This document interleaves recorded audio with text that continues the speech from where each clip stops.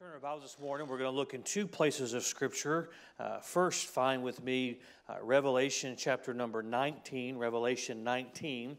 And then you can put a marker there. We'll get to that later in the message. And then we're going to begin this morning in Luke chapter number 2. I want you to be able to find Revelation 19 quickly. So we'll go ahead and mark that in your Bible so you can get to it quickly. But we're going to read our text this morning out of Luke chapter number 2. And while you're turning there, let me just say this morning's message is going to be a little unusual. It's not going to be unusual to where you get out early. So let me just take that off of the table. That would be unusual. It's going to be unusual in the delivery, unusual in the message itself. I am going to read a lot of Scripture in the message. I will have a lengthy introduction, and then most of the message is going to be the reading of Scripture, and then I'll make two statements at the end of the message, and it could be unusual where we could get out early. We will not go beyond the normal time, but I just wanted to, you stay with me this morning, and I believe we will accomplish what I think the Lord would have us accomplish this morning.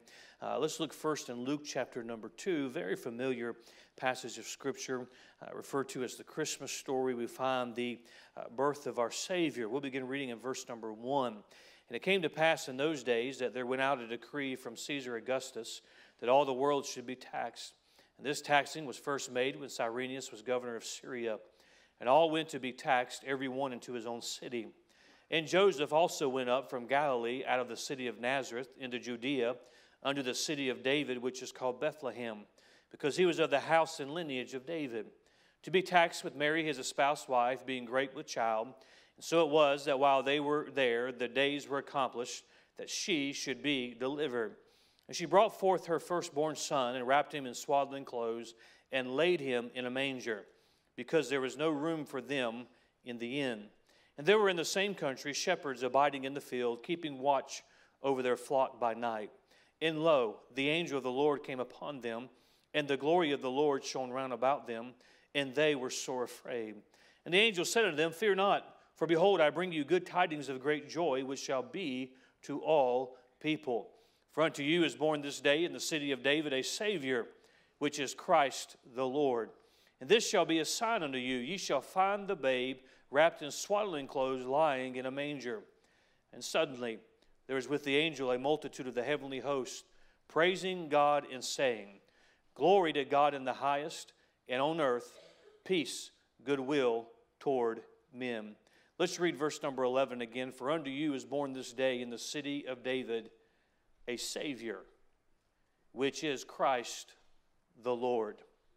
This morning I want to bring a message, and I want to point obviously to our Savior this morning. But I've given this message this title: Jesus has come, and He's coming again.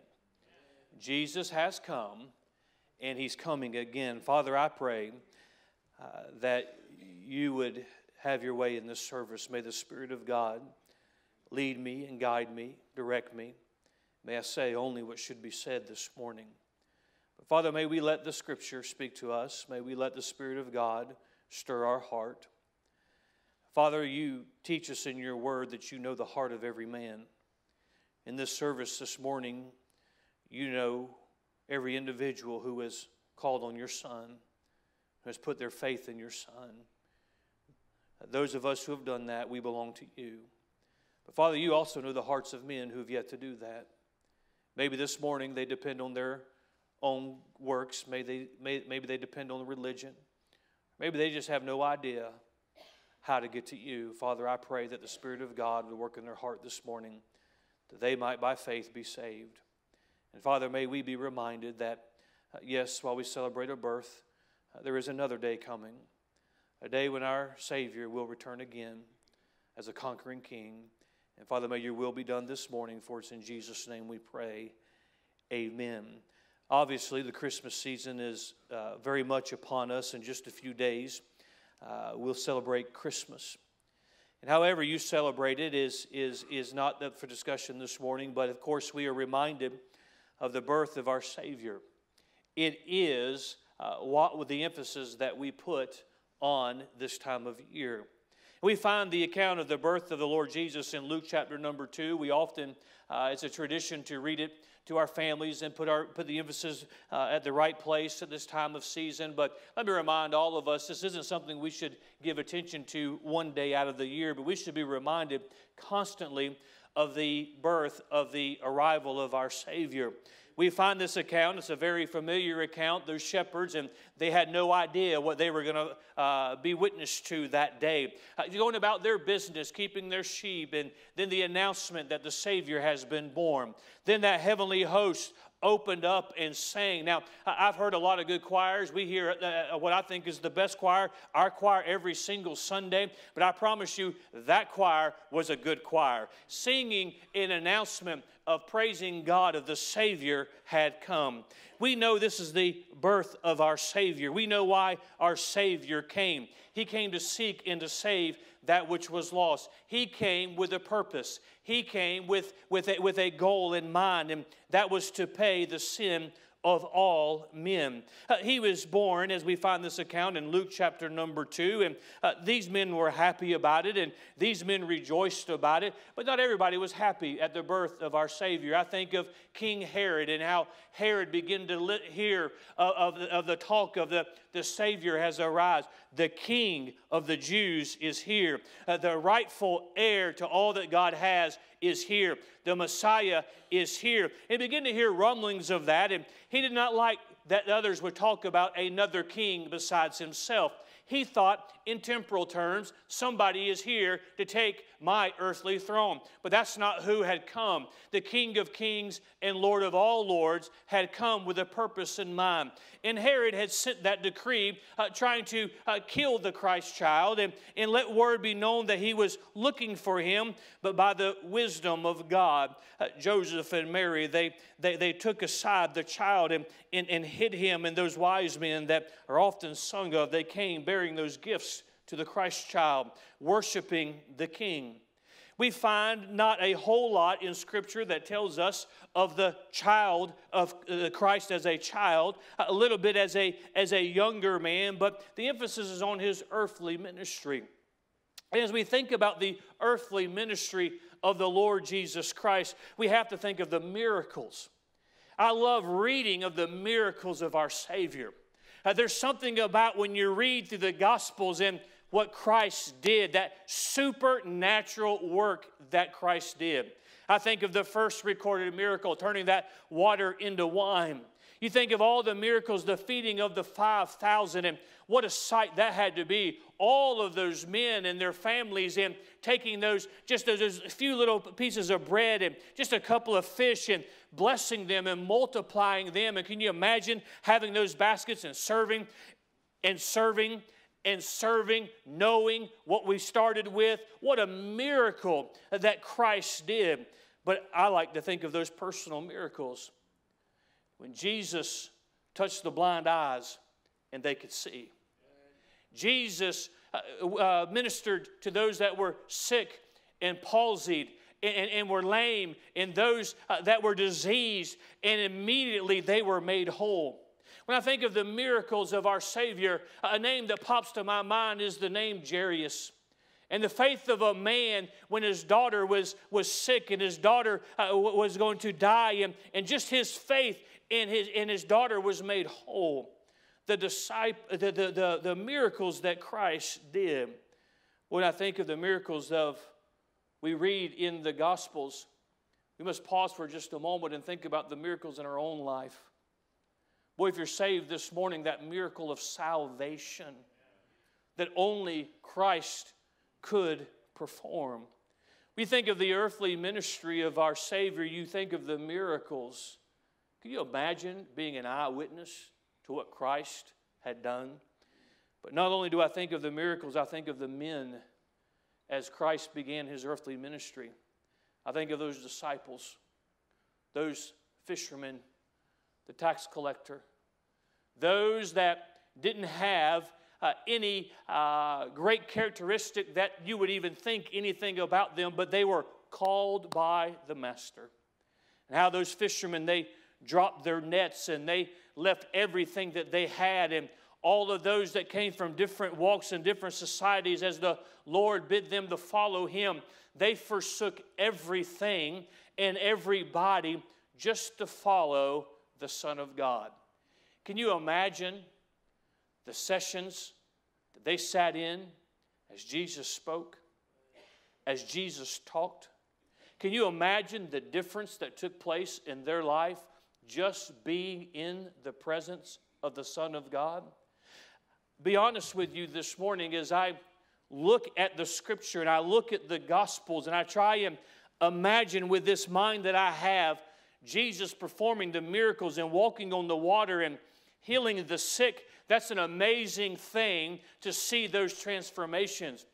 But was there a greater transformation from taking an old rough fisherman by the name of Peter and him being transformed into a Son of God, being transformed into a child of God, being transformed into a preacher? God's greatest work, yes, He conquered the sea, and yes, He could speak with the authority, peace be still, and the wind stopped blowing, and the waves stopped crashing, and the thunder ceased to make a sound. Yes, He spoke with authority over His creation. But can you imagine the transformation? And if you're saved this morning, this ought to register with you how Christ could transform a dirty, rotten old sinner, a man with no hope, a man with no future, a man with nothing good about him, and just to be in the presence of the Son of God. What a transformation. Is this the unlearned fisherman you read in the book of Acts? And it puzzled the religious scholars that these men, they perceived them to be ignorant and unlearned, without an education. They hadn't been in the religious schools, but who they had been with was the Son of God. Who they did sit at the feet of was not a scholar, was not someone with a lot of degrees after their name, but it was the written Word of God, the living Word of God they had spent time with. In the change that took place in the lives of those men, the training, as Christ invested in others. Boy, I think of that earthly ministry of the child that was born and laid in the manger that we find in Luke chapter number 2. As He performed the miracles, He invested in men. But the message that He preached, the message that He taught, what was that message? The message was why He came. The message was who He was. The message was the fulfillment of prophecy is here. The message was, I am the way, the truth, the life. No man cometh unto the Father but by me. His ministry was the message that He had come to seek and to save that which was lost. He came to be that Savior. He came to be that sin sacrifice, that which those Jews had seen the symbol of over and over, and taken that spotless lamb and the blood that was shed. That was a picture. Now the fulfillment of what that picture represented is now walking on this earth, is now teaching the people, is now the days are counting down as He gets closer and closer to fulfilling the reason why He came. His ministry of miracles, His ministry of reaching men, His ministry, the message of who He was. And friend, this morning, let me remind all of us here, Christ is the greatest message that's ever preached. Christ is the greatest story that's ever told. He is above all names. He gets to the Garden of Gethsemane. He goes and He prays, and He takes those that inner circle with Him. And I remind you what the Scripture tells us. As He prayed, he had sweat drops of blood. He asked His Father and bid Him to let this cup pass from me. But then we find the submission of the Son of God to His Heavenly Father. Not my will, but thine. And then when realizing that traitor Judas, who now was possessed by Satan himself, had betrayed the Son of God for those few pieces of silver, the mob came with swords and staves to arrest the Son of God. And how Judas, when that mob approached, kissed the cheek of Jesus. And Christ, who we read of in Luke chapter number 2, the Christ child born in an inn, the Christ child that heavenly choir sang about is now taken into the custody of sinful men. No, we find the trial of Jesus Christ. I've often wondered if Mary and Joseph had any idea of what was coming in the future. We find the disciples, as much as Christ taught, as much as Christ said, they were taken completely off guard at what is taking place. This is the King of Kings. This is the fulfillment of prophecy. This is the Messiah. We believe this is the Son of God, and now the creation is going to put the Creator on trial. The creation is going to accuse the Creator. Sinful man is going to accuse a perfect man. Wicked men is going to accuse the perfect, spotless Son of God. Jesus is taken before the religious scholars and the rulers of that day. And he is questioned and he is accused, and he answers them not a word. He takes their ridicule. He takes their questions and their accusations. And when he did respond very quickly and very succinctly, I think of that guard who would hit and smote the face of Jesus and admonished him for the perceived disrespect to the chief priest. Then they would mock him. You know the story. He comes before Pontius Pilate. And that ruler tries the best he can to absolve himself of any responsibility.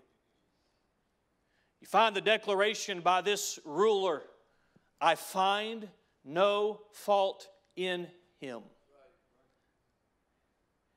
He goes to that mob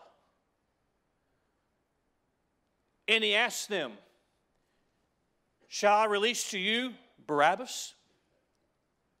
Or shall I release to you Jesus Christ? And that mob said, give us Barabbas. Give us Barabbas. What shall I do with this one called the Christ? Crucify him. Crucify him. Friend, we've come a long way now from Luke chapter number 2.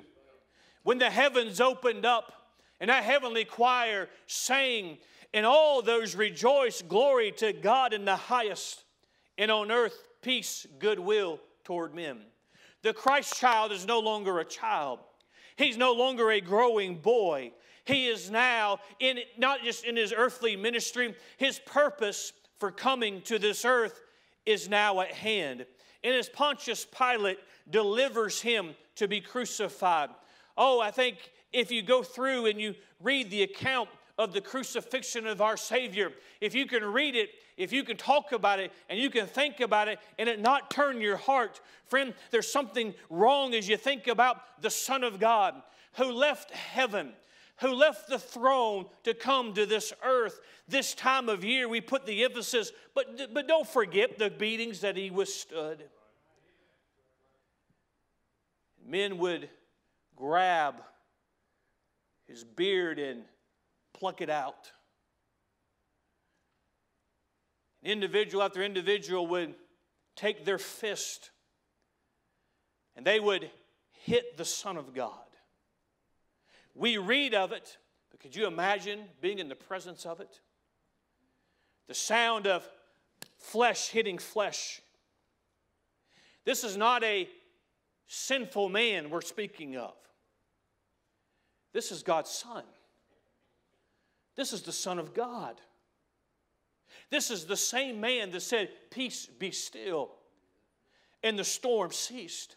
This is the same man that but through his power, the dead rose and they had life again.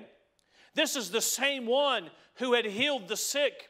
the same one who had healed the blind, he's now whipped with a cat of nine tails. That instrument that inflicted so much pain on his victim.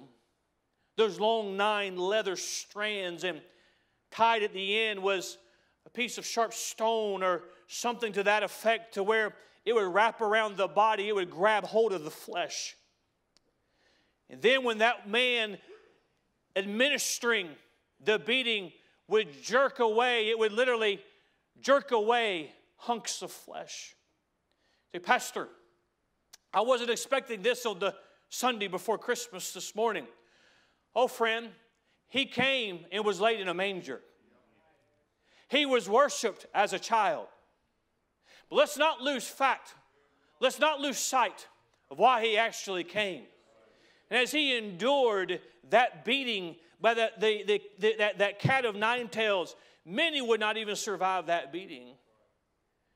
Then, as a method of torture and mockery, they constructed that crown of thorns.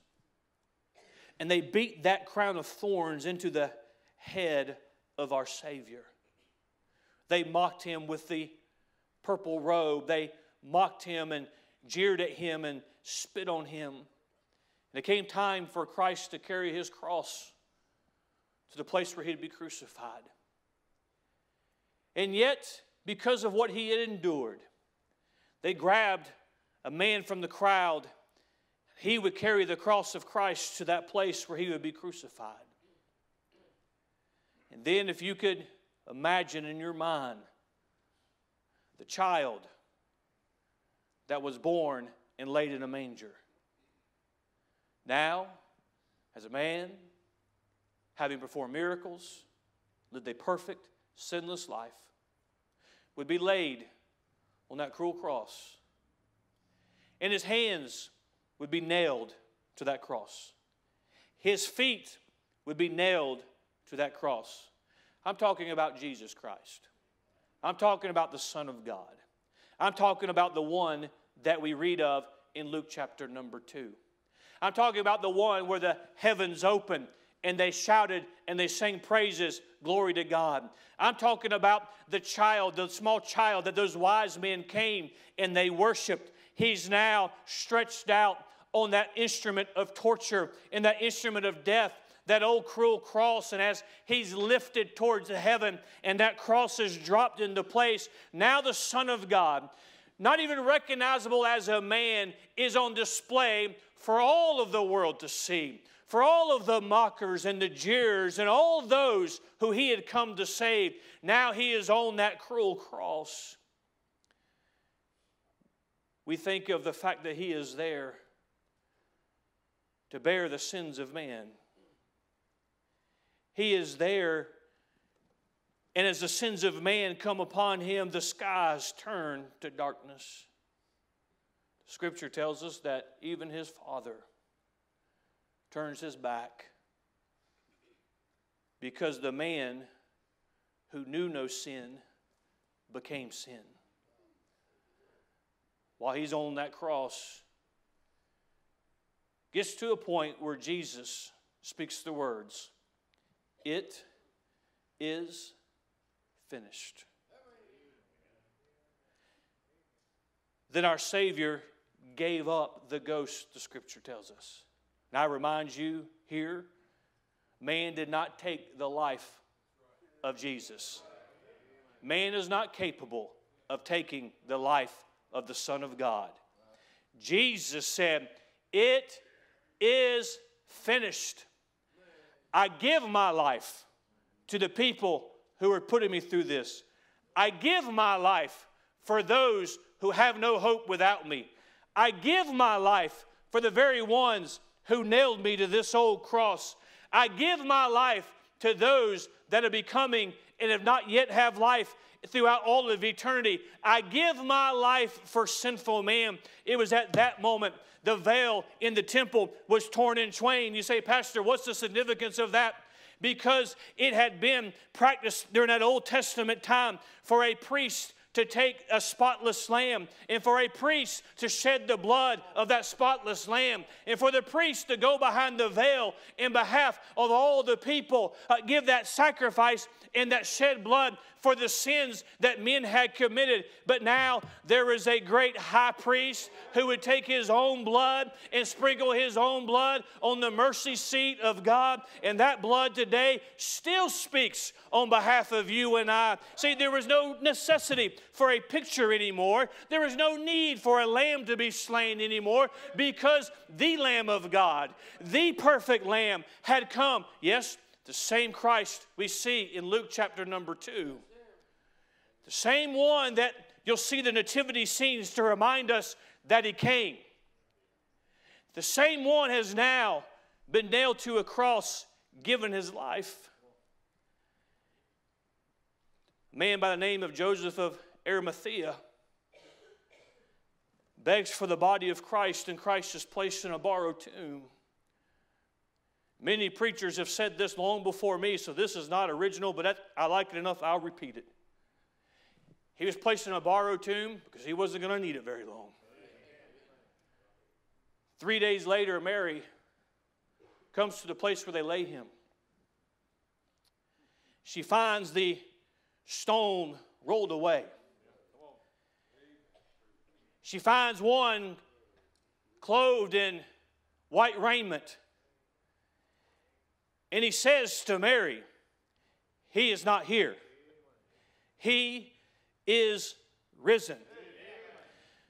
The same Jesus that said, it is finished, and he gave his life for a man, is the same Jesus who is no longer in that tomb. The same Jesus that has power over death and hell is the same Jesus that we read of in Luke chapter number 2. The same Jesus that was placed in a manger. The same Jesus, the shepherds were witness to that great choir as they sang. He is the same Jesus who paid our sin debt, who rose from the dead. And can you imagine what must have been going through the mind of Mary when she hears those words? He is not here. He is risen. But Mary almost stumbles into a man, supposing him to be the gardener. And our Savior says to Mary, it is I. It is I. The Son of God is risen from the dead. The Son of God has conquered death. But our minds must go back this morning to those men that Christ reached. Those men who Christ bid to leave all and to follow him. Those men who dropped their fishing nets, they dropped their way of life to follow the Son of God, only to see him arrested, only to see and be witness to the cruelty that he endured.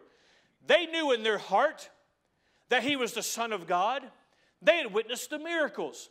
They had seen what he had done. Now those men had been scattered out of fear of their own life. After the resurrection, they are gathered together in the upper room. And without an announcement, without hearing the creak of a hinge as a door opened, suddenly in their presence is the same one who they witnessed stand on the bow of a ship in the midst of a storm and say, peace, be still. All of a sudden, in their midst is the same one who first bid them, come and leave your way of life and follow me. In their midst is the same one who they had seen the power as he bid Lazarus to come forth from the grave, and he had conquered death in the life of Lazarus. Now, the same one that they saw arrested, the same one that they saw Judas kiss on the cheek, the same one who had been beaten, the same one who had been whipped with the cat of nine tails, the same one who had been nailed to that old cruel cross, the same one that said, it is finished as he took his last breath. The same one who had been taken lifeless off of that cross, the same one that Joseph of Arimathea had taken and had placed his body in that tomb, the same one is now alive and well in their very midst. It was in the midst of his men, those disciples, they said, Thomas, look at my wounds. Thomas, stick your hand in the piercing of my side.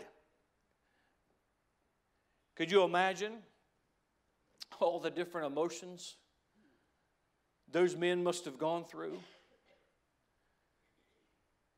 Then those men were an eyewitness to what we read of in Acts chapter number 1. As Jesus ascends to heaven. But he doesn't leave without giving them some final instructions. His men go into the whole world and tell them, I'm alive. Go into the whole world and tell them the one who was prophesied of.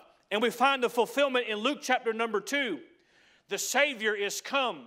The same one who was whipped and beaten and crucified and gave up his life and came forth victorious out of the grave. You go tell them after you receive the power of the Holy Ghost. Can you imagine as they watched Christ ascend into heaven? This is the one who we read of in Luke chapter number 2.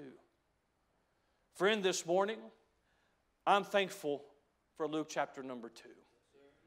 I'm thankful for the birth of our Savior. I'm thankful not just for the fact that he was born, but I'm thankful for why he was born. I'm thankful for the fact that the perfect Son of God would be willing to die for me. The perfect, I'm glad he died for you this morning. If you'll just permit me for just a moment, I'm more glad he died for me this morning. I'm glad that he paid for my sins. I'm glad that he was willing to leave heaven and be submitted to such cruel treatment so that he could pay my sin debt, that he could pay for the sins of the world. And this morning, if you don't know for sure you're on your way to heaven, let me tell you, the Son of God, who we read of his birth in Luke chapter number 2, he came with a purpose, and it was to die for your sins. Because if I had to pay for my own sins, there's only one way I could do it, and that would be burned for all of eternity to pay for the sins that I've committed. We find the fact that he came. Friend, let me remind you of what I mentioned was the title of my message several minutes ago. Jesus has come, and he's coming again. The scripture teaches us that the time is going to come when the saints, the saved, are going to be raptured out of this earth. If you're saved this morning, you're going to enter into the presence of God either through the portal of death, or we're going to be that generation that hears the trumpet sound, and we are going to be raptured out of here. And where are we going to go? We're going to meet him in the sky. He's going to be waiting for us. He's going to blow the trumpet, and we're going to be raptured out of here, and we're going to meet our Savior in the air. But after the church is raptured out, the human mind cannot even imagine what is going to take place on this earth. That great tribulation period that's going to take place and the torment that's going to take place to those who are left behind because they did not know the Savior in a personal way. But at the conclusion of that period of time, we find in Revelation chapter number 19. And I'll read from beginning with verse number 11. And I saw heaven opened, and behold, a white horse. And he that sat upon him was called Faithful and True. And in righteousness he doth judge and make war. Verse 12, his eyes were as a flame of fire, and on his head were many crowns. And he had a name written that no man knew, but he himself. And he was clothed with a vesture dipped in blood, and his name is called the Word of God. And the armies which were in heaven followed him upon white horses, clothed in fine linen, white and clean. And out of his mouth goeth a sharp sword, that with it he should smite the nations, and he shall rule them with a rod of iron. He treadeth the winepress of the fierceness and wrath of Almighty God. Verse 16, and he hath on his vesture, and on his thigh a name written, King of Kings and Lord of Lords. Friend, Jesus came the first time. Jesus came and born in a humble place. He was laid in that instrument to which animals would can't come and eat out of. That's where our Savior was laid. And all that Christ did as he came the first time and his ascension into heaven. But friend, let me tell you, he came the first time, and I'm glad he came. He came the first time, and I can stand today and rejoice in my salvation because he was willing to come. And if you're saved this morning, you shouldn't let a day go by where you don't look and cast a gaze to heaven and say, thank you, Lord, for saving someone as unworthy as I.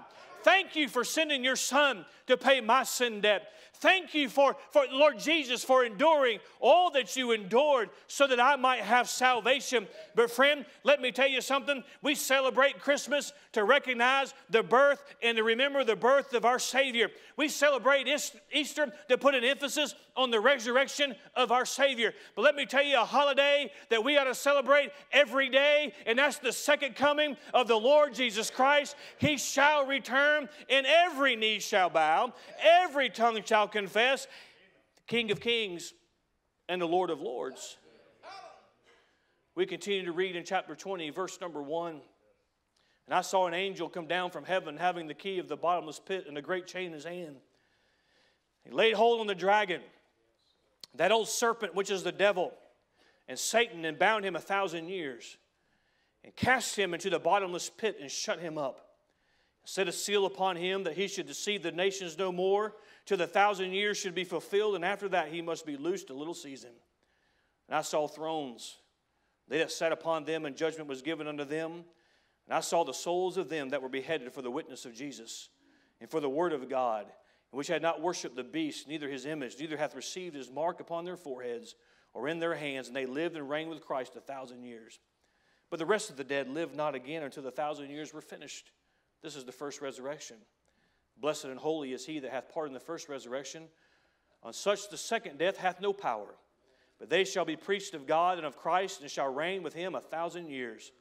And when the 1,000 years are expired, Satan shall be loosed out of his prison, and shall go out to deceive the nations which are in the four quarters of the earth, Gog and Magog, to gather them together to battle, the number of whom is as the sand of the sea. And they went up on the breadth of the earth, and compassed the camp of the saints about, and the beloved city. And fire came down from God out of heaven and devoured them. And the devil that deceived them was cast into the lake of fire and brimstone, where the beast and the false prophet are, and shall be tormented day and night forever and ever. Verse 11, and I saw a great white throne, and him that sat on it, from whose face the earth and the heaven fled away, and there was found no place for them. I saw the dead, small and great, stand before God, and the books were opened, and another book was opened, which is the book of life. And the dead were judged out of those things which were written in the books according to their works. And the sea gave up the dead which were in it, and death and hell delivered up the dead which were in them. And they were judged, every man according to their works. And death and hell were cast into the lake of fire. This is the second death. Notice verse 15. And whosoever was not found written in the book of life was cast into the lake of fire. It's a different story in Revelation chapter number 20 than Luke chapter number 2. I'm thankful for Luke chapter number 2. I'm thankful for the birth of our Savior. I'm thankful for his death and his sin sacrifice and paying my sin debt. I get excited every time I read of the resurrection of the Lord Jesus Christ, and I read the account of what Christ did for us. And to think of all He did for all mankind and His ascension into heaven, I try and place myself in the presence of those men watching the Son of God ascend into heaven, knowing that the time's coming when that trumpet's going to sound. Friend, it could be today. When the trumpet sounds and those that are saved, we'd be called up out of here and we would be reunited with our Savior and our loved ones who have gone before us. But the day is coming when Christ is coming again. He's coming in a different manner than He came the first time. He's coming in a different fashion than He came the first time. He's coming with a different mission than He came the first time. He's not coming as the humble lamb, but He's coming as the conquering King, and the King of kings and the Lord of lords will have His rightful place. The Scripture tells us what will take place with those who never trusted Him, who never put their faith in Him. But we continue reading in verse 1 of chapter 21, and I saw a new heaven and a new earth. For the first heaven and the first earth were passed away, and there was no more sea. And I, John, saw the holy city, New Jerusalem, coming down from God out of heaven, prepared as a bride adorned for her husband. And I heard a great voice out of heaven saying, Behold, the tabernacle of God is with men. He will dwell with them, and they shall be His people. Let me read that again. And He will dwell with them, and they shall be His people. And God Himself shall be with them, and be their God. Verse 4, and God shall wipe away all tears from their eyes. And there shall be no more death, neither sorrow nor crying. Neither shall there be any more pain, for the former things are passed away. And He that sat upon the throne said, Behold, I make all things new. And He said unto me, Write, for these words are true and faithful. And He said unto me, It is done. I am Alpha and Omega, the beginning and the end. I will give unto him that is athirst the fountain of the water of life freely. Ladies and gentlemen, the Savior who came and was laid in that manger, the Savior who we read of in Luke chapter number 2, and we rejoice at His coming, is the same Son of God who was laid on that cross, the same Son of God who took upon Him the sins of the world, the same Son of God that came forth out of that tomb with something in His hand. It was called the keys to death in hell. The same Son of God that ascended into heaven is the same Son of God that we read of in Revelation chapter number 19. One day, He's putting on that vesture dipped in blood. One day, He's coming as the King of kings and the Lord of lords. And all the armies of the world who gather themselves to fight Him and to stand against Him, they will be destroyed. Then there's that great white throne of judgment. The same Jesus that was mocked, the same Jesus that was crucified, the same Jesus that some sit in services just like this, and when presented salvation, presented a Savior, presented the one who came to pay their sin debt,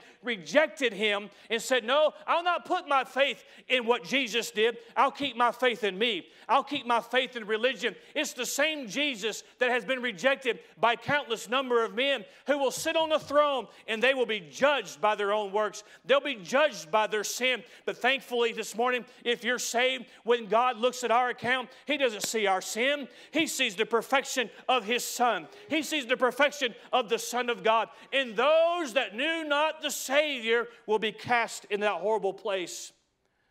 But those of us who have trusted Him, there's that new city. God will be our God. Can I just offer some comfort very quickly? There'll be no more funerals to attend. No more tears to be shed from the burdens that we bear. Because the hand of God Himself will wipe away the tears. I read very quickly from chapter 21, verse 22, and I saw no temple therein, for the Lord God Almighty and the Lamb were the temple of it. And the city had no need of the sun, neither of the moon, to shine in it, for the glory of God did lighten it, and the Lamb is the light thereof. The same one we read of in Luke chapter number 2. Same child who was laid in that manger. The same child who was worshipped by those shepherds on that day. is the same one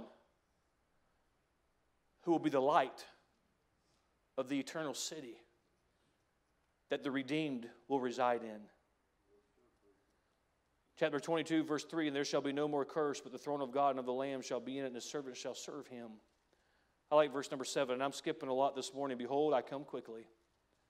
Blessed is he that keepeth the sayings of the prophecy of this book. Down to verse number 12, and behold, I come quickly, and my reward is with me to give every man according to his work shall be. I am Alpha and Omega, the beginning and the end, the first and the last. Verse 17, the Spirit and the bride say, come, and let him that heareth say, come. Let him that is athirst come, and whosoever will, let him take the water of life freely. For I testify unto every man that heareth the words of the prophecy of this book. If any man shall add unto these things, God shall write to him the plagues that are written in this book. If any man shall take away from the words of the book of this prophecy, God shall take away his part out of the book of life and out of the holy city and from the things which are written in this book. He which testifieth these things saith, surely I come quickly. Amen. Even so, come, Lord Jesus. Friend, this morning I have one purpose, I have one goal that the Lord pressed upon me to bring this to my heart this morning. I'll mention the two statements. Yes, we're talking about the Christ child. We're talking about the one born and laid in a manger, and having given just a very brief synopsis of the Son of God, because the Scripture tells us that all the world cannot contain all that Christ has done. But with all of this in mind, the backdrop of what we've said this morning, let me just make two statements. The first is you need to realize and recognize the significance of the Savior. Because without the Savior, all of us are at that great white throne of judgment. And this morning, without a Savior, all of us will pay for our own sins. This morning, I can stand and rejoice in the Son of God because I'm redeemed. I've been purchased by the blood of Christ. I received the gift that Christ Himself came to provide. And friend, if you're not here this morning, you will perish in your sins if you don't accept Christ. If you're here this morning and you've never trusted Christ as your Savior, you say, oh, I've heard of Christmas and I believe in Jesus and I even believe that He died for us. But until you put your faith and only your faith in Christ, you're going to have to pay for your own sins. There's two scenarios we read very briefly. There are those who face the wrath and the anger of a holy God because they rejected Christ. And there's those who live forever in that new city with Christ as delight. You must realize the significance of the Savior, the gift that He offered. It's either accepted or rejected. Statement number 2. Celebrate the beginning, but consider the end. There's a lot of Christians that rejoice in the beginning, and you should. But there's not enough Christians considering the end. Celebrate His birth. We should. Honor His birth. We should. Because of what He came to do. But consider the end. Christ could come today. That trumpet could sound today. Are you ready? First of all, would you hear it because you're saved? Would you hear it because you're the redeemed? If you're here this morning and you've never trusted Christ as your Savior, you don't know if you have another moment, you don't know if you have another church service, you don't know if you have another Christmas, you better get your salvation settled today. Christian, are you ready? Well, Christmas is almost here. I got to get ready. I've got so much I got to do. I got to get all this and this and this and this. And some of us, myself may or may not be included. Christmas Eve, you're going to be running around trying to get those last few gifts. Oh, I got to be ready. I got to be ready. Why? Because Christmas is going to be here. The guests are going to be here. Family's going to be here. Christmas morning is coming. I got to be ready. And be ready, friend, for Christmas. But you better be ready for the second coming of Christ. You better be ready for the end. Friend, this morning, if there's something you need to do to be ready, to get ready, I would urge you in just a moment. We have our time of invitation. If you've never trusted Christ as your Savior, you ought to walk down this aisle and step out, and you ought to let somebody show you from the Scripture how you can be saved. And Christian, if there's something in your life undone, if there's something that you know you need to get repaired, when it comes to your relationship with you and God, I want to be ready. I want to be ready. Hey, Christmas time, let's celebrate Christmas. Let's celebrate the birth of our Savior. Easter rolls around, let's put the emphasis on the resurrection of our Savior. Friend, there's a holiday that the Christian ought to celebrate every day. And that's the fact that the King of Kings and the Lord of Lords, He is coming again. Will you be ready? Father, I pray